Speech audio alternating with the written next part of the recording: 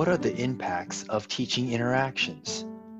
This podcast is created to support all interaction teachers by clarifying inquiries, boosting morale, and connecting an academically informed community. In each episode, you'll find testimonials and brief interviews with teachers, writers, and other leaders in public school education. Are you ready to interact? Hello, interactors. In this episode, you will hear from a writer of the Interactions curriculum and high school science teacher, Kristin Mayer. Before this interview begins, I want to share with you one of her encouraging reminders she said during a Zoom meeting with science teachers 5 years ago. Here it is. Science is just part of what humans do. My brother just had a little daughter, and it's so much fun to watch her notice things and start to try to mimic what we're doing, and just putting patterns together and trying to solve puzzles. To me, that's so much a part of what's awesome about being a human.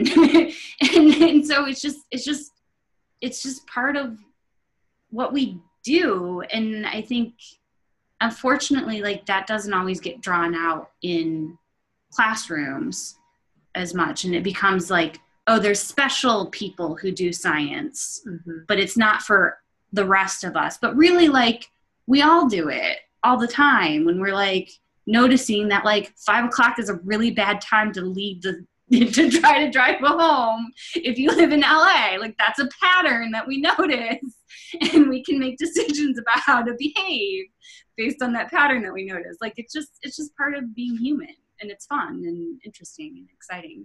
So. In this interview, I asked Kristin if she still feels the same way about human beings 5 years later. Take a listen. What are your thoughts now about what you said? I mean, I still think that's a big conviction of mine, that doing the stuff of science, noticing patterns and trying to find cause and effect relationships, that's part of the logical wiring in our brain. And now, I hope you find the rest of this interview encouraging, clarifying, and supportive. It is divided into 8 short digestible parts that range in length from 5 minutes to 20 minutes. Here's part 1.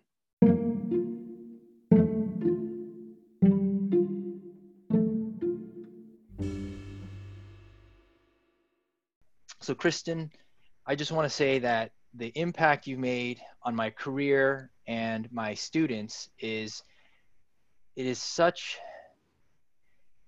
has been quite a journey after seeing you teach for the first time in our LAUSD training, and then seeing you teach other teachers and watching your YouTube videos when you're giving instruction.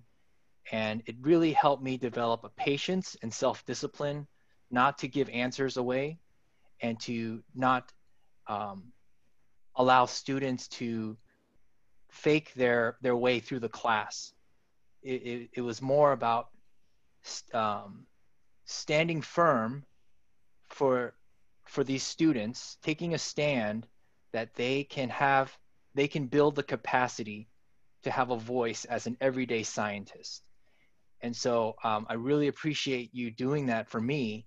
And that's something I can't not do anymore. Now it's every day I'm going to take a stand, whether on Zoom or in person, that you have the capacity, or I'm going to help you build the capacity to become an everyday scientist. And that, it's been an impact that you've left since 2015. And so I really appreciate you doing that for me and my students.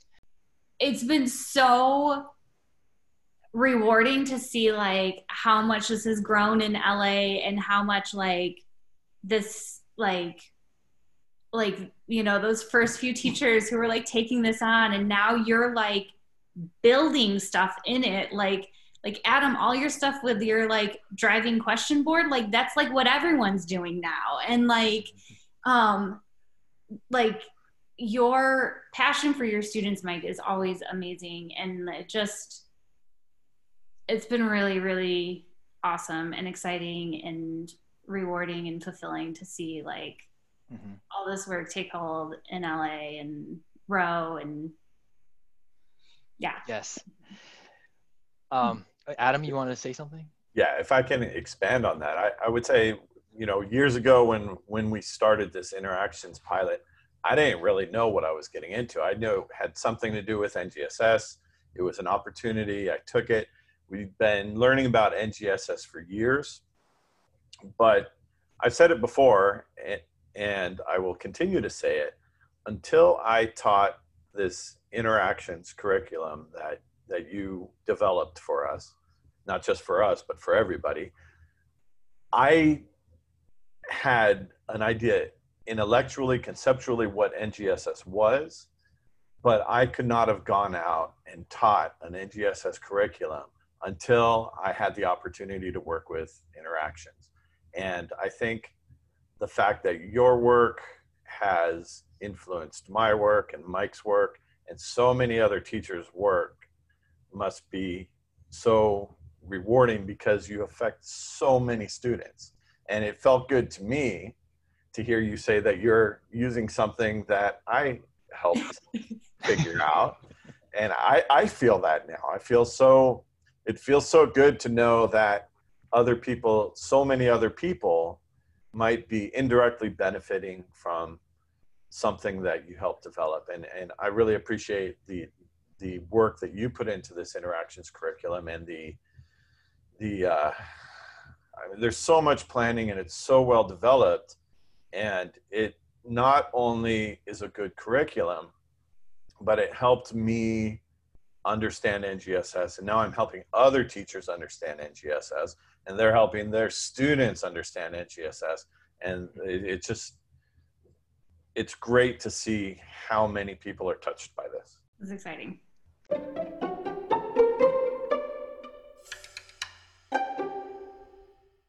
In LA, we just adopted all new textbooks. So teachers, they have this new curriculum and they're all designed around NGSS. And I think people are in different places.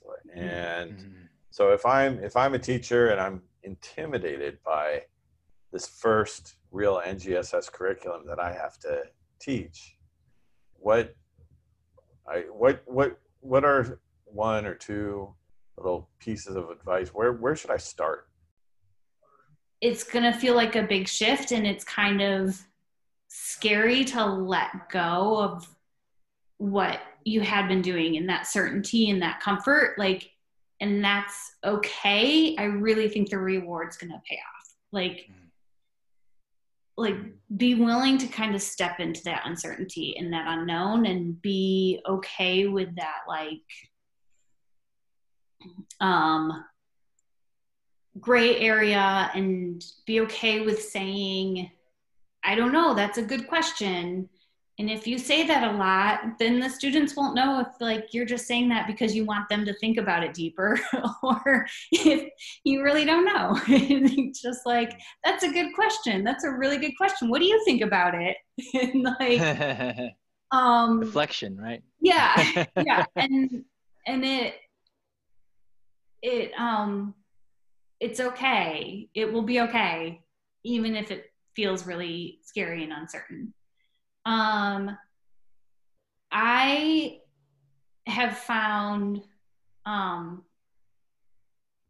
know a lot of people will say choose some things to focus on,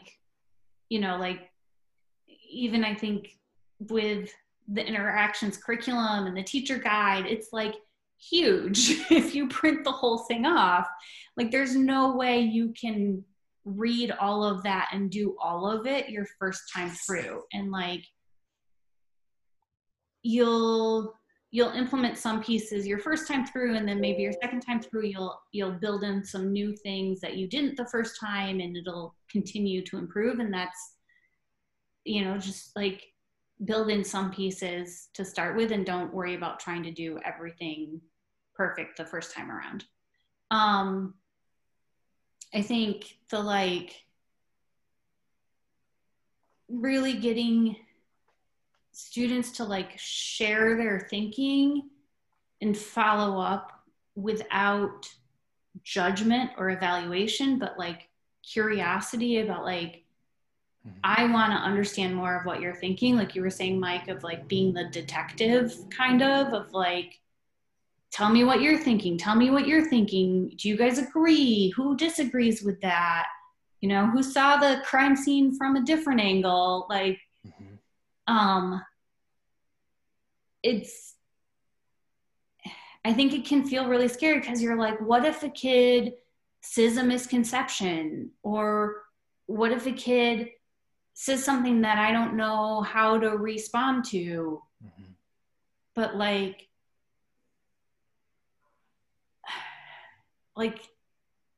the the data will support the model that works in the end. And so it's okay if students say misconceptions, because as they get more data, like the model that fits the data is what's been developed over the years, and it's what fits. And so their misconceptions will be confronted by the data, and like you don't need to correct them always. And it's okay if some students disagree, and they can have differing ideas, and as you gather more data, it'll support one idea or the other, or maybe kind of like a combination of the two. And so I think probably where like I feel like you probably would get the most growth as like a first thing to try is really like leaning into those discussions and having students share their ideas, and don't worry about judging or evaluating or correcting, and trust the data and trust the science to work. So that's probably like one piece of advice I would give. I know like having students develop the model is another place where people start and feel like they get a lot of growth there, of like really focusing on students developing the model and evaluating their model and adapting their model to fix the new evidence. That like that's a place where like a lot of people focus of like, this is where you should really start, and you'll get a lot of success if you focus on the modeling piece. I also feel like the cross-cutting concepts like are a really powerful piece too, of like being able to kind of like label and notice like, oh, we're really looking for patterns here. This is something like scientists do across all different disciplines. What patterns are we seeing? Or we want to try and find cause and effect relationships. It's something scientists do across all disciplines. Do we have a cause and effect relationship here? Like those are, so I think those are like 3 different really powerful tools that I see in NGSS. But like, don't worry about trying to do it all at once. Like maybe one of those fits for you better. So lean into that and really develop that, and then build another piece in next, you know. And as you continue to grow and develop, you'll have more pieces that you can incorporate and grow and develop with. One of my favorite things to do from what I learned from our training is showing their model on the screen.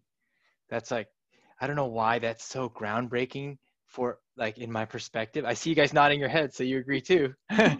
but just to have them like, you know, put together their thoughts, and then now it's part of the lesson. Yeah. That's like, I don't know, it just gives me chills, because it's not saying they're right or wrong, but it's like, hey guys, look at this. Look at one of your classmates. Almost, it's almost like, look at how valuable this is. And tell me, do you agree with this valuable thing, you know, that one of you just made? And you know, you're being much more implicit, but it's like having students make these models and then get evidence to like make it, to refine it or revise it, and then just do it again, and then do it again, and then just and then even like expand the phenomena to larger scales, right? We go from pie pans to explosions to hurricanes, and then we bring it back to life, the life science, like the proteins. I mean, that is something that is so unique. What I've seen in my teaching experience, modeling was never like that iterative, like process, that exploration, that type of explanation. And like if I could jump in with Kristin's advice to teachers, it would be, celebrate that. Like when you're a student who doesn't usually write well, or is rarely praised for writing or reading something well, can put together this, I hate the word product, but they make this picture that expresses their thinking. And I don't know how often they were celebrated for thinking about science in their classrooms from K to ninth grade or eighth grade, but now it's the time. Now it's the time that, now that we have this curriculum, we've got the standards, we've got this uncertainty where everyone's like, I don't know what's right or wrong. I'm just gonna do what I'm used to doing because I'm comfortable, or I'm gonna try it because now now there's that space to experiment. And now it's time for those students who have been like left behind or in the gaps, falling through the cracks, to see that it's their time now. I'm sorry to be so like dramatic, but it's like this, like I've taught in LAUSD for this is my 11th year, and I've always seen the top 10% of my class raise their hands. They've got it on like like martial art mode. I mean, they can just do it so fast, right? Mm-hmm. Like they can catch a grasshopper with their hand raising, and then the rest are just like heads down, fetal position. I don't know, grabbing their face and just like just trying to do something with themselves, because the top 10% are getting all the rewards. They're getting all the praise, all the focus, all the benefits. They get their grades, and then I don't know what's going through their minds of the students who are watching that top 10%. But like I don't know what the possibilities are, what their scope is, but they probably see, if I was their age, is, wow, that kid gets to go to college, that kid gets respect from the teacher and from society, and I'm just like trash. I'm just something that is taking up space. I'm something with low value. I have nothing to contribute, so I'm going to drag my feet. And so that's kind of something that I just wanted to share with the teachers, is that when Adam's asking the question, how can we transition into this? And then Kristin saying that the evidence in the curriculum is going to support their thinking and clarify their thinking. That's what's waiting. That's what's waiting for these kids, is like they get to be the special. Everyone gets to feel valued and special and unique, not the top 10%.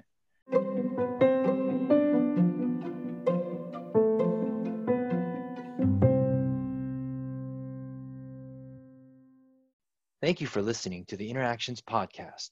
In part 2 of this episode, Kristin will answer questions such as, what are the rewards of teaching interactions? And what should teachers do when phenomena doesn't work?